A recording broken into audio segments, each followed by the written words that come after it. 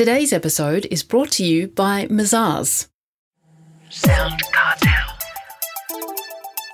As if things weren't bad enough already, the world is in the midst of what's being described as an energy crisis. And with oil and coal prices soaring, the likely result is even higher fuel and power bills. But recent research has found about 16% of Australian small businesses are making matters worse for themselves. From Sound Cartel, I'm Nicole Goodman, and this is Business Essentials Daily.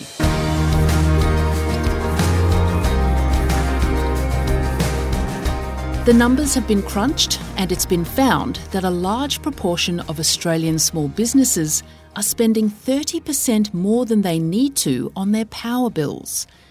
The Australian Competition and Consumer Commission, the ACCC, says that's because many business owners still have a standing offer with their power retailer, rather than being able to swap to a less expensive market offer. Businesses, particularly in New South Wales and southeast Queensland, could be saving hundreds of dollars a year. But, as ACCC Chairman Rod Sims told Jeff Waters, many are not making one simple call. Yes, a standing offer is the default offer. It's what you get put on if you do nothing. As soon as you get in contact with an electricity retailer and accept a contract from them, then you're on a market offer.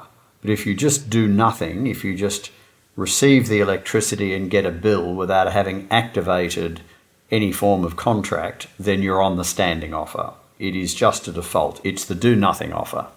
And how much more expensive is a standing offer than a market offer, and why is it so?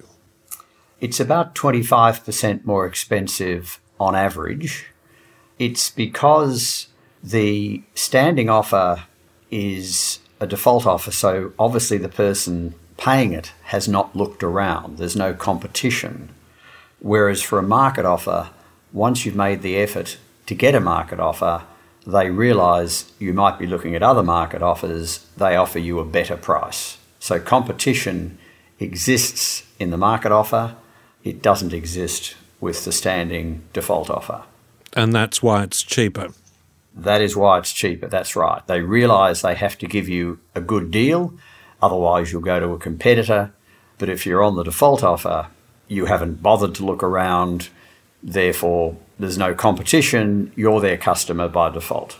And just to clarify, you don't need to change retailers to change from a standing to a market offer, is that right? That is correct. You can get, by a quick phone call, get a contract with your current electricity provider. In your recent report for the end of 2020, what did you find about the proportion of small businesses on the more expensive standing offers? We were surprised to find that 16% of small businesses across Australia are on standing offers. Usually they're small businesses that have slightly lower use, but there's about 90,000 of them, people still on the default offer and therefore paying too much for electricity.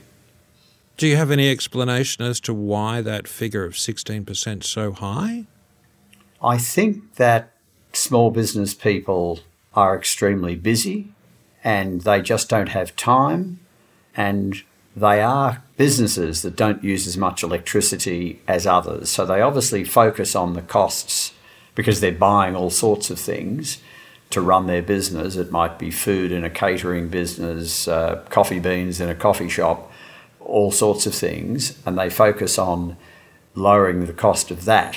But they don't seem to have time for lowering the cost of electricity, yet that's the easiest thing they can do.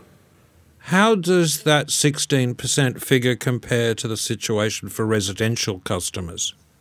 Residential customers, only about 7% of them are on the standing offer. So you've got a rate of about double small business consumers being on the standing offer versus residential consumers. So for every residential consumer, electricity is an important cost. Obviously, for small business, it's important, but they may have other things they want to focus on. Are there regional variations? Oh, enormous regional variations. In Victoria, for example, the percentage of small businesses on the standing offer is only about 11%, whereas it's double that in southeast Queensland and metropolitan New South Wales at 22 to 23%. Why would that be so? I think Victoria has a more aggressive market where electricity retailers may have made contact with small businesses to a greater extent than they have in Sydney or southeast Queensland, but I'm only guessing at that. It's very hard to know. Those are huge numbers, nearly a quarter of small business still on standing offers in southeast Queensland and metropolitan New South Wales. So how much could the average small business save in their power costs by switching over? We calculate that for those small businesses that are on the standing offer, they are lower use small businesses, but even at lower use, they could save $350 a year on average. Now, some will save more, some will save less, but on average, $350 a year. So what's your advice to small business owners and managers who are listening today? My advice, the simplest thing you can do is call up the people who are sending the bill, look at the bill, there'll be a phone number there or a web contact. Tell them that you think your electricity price is too high and you're thinking of switching. Before you do the switch, can they give you a better offer? But you are thinking of switching. You will get a better offer immediately from them as soon as you do that. One phone call and you could save yourself hundreds of dollars. That was ACCC Chairman Rod Sims.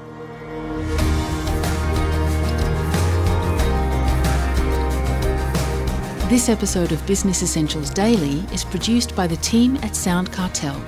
Thanks for listening. I'm Nicole Goodman. We'll bring you more Be Daily tomorrow. Follow at BE Daily Podcast across social media and head to bedaily.com.au for more from the Business Essentials Daily podcast. Sound Cartel. This episode was brought to you by Mazars. To find out more, visit mazars.com.au. That's mazars.com.au.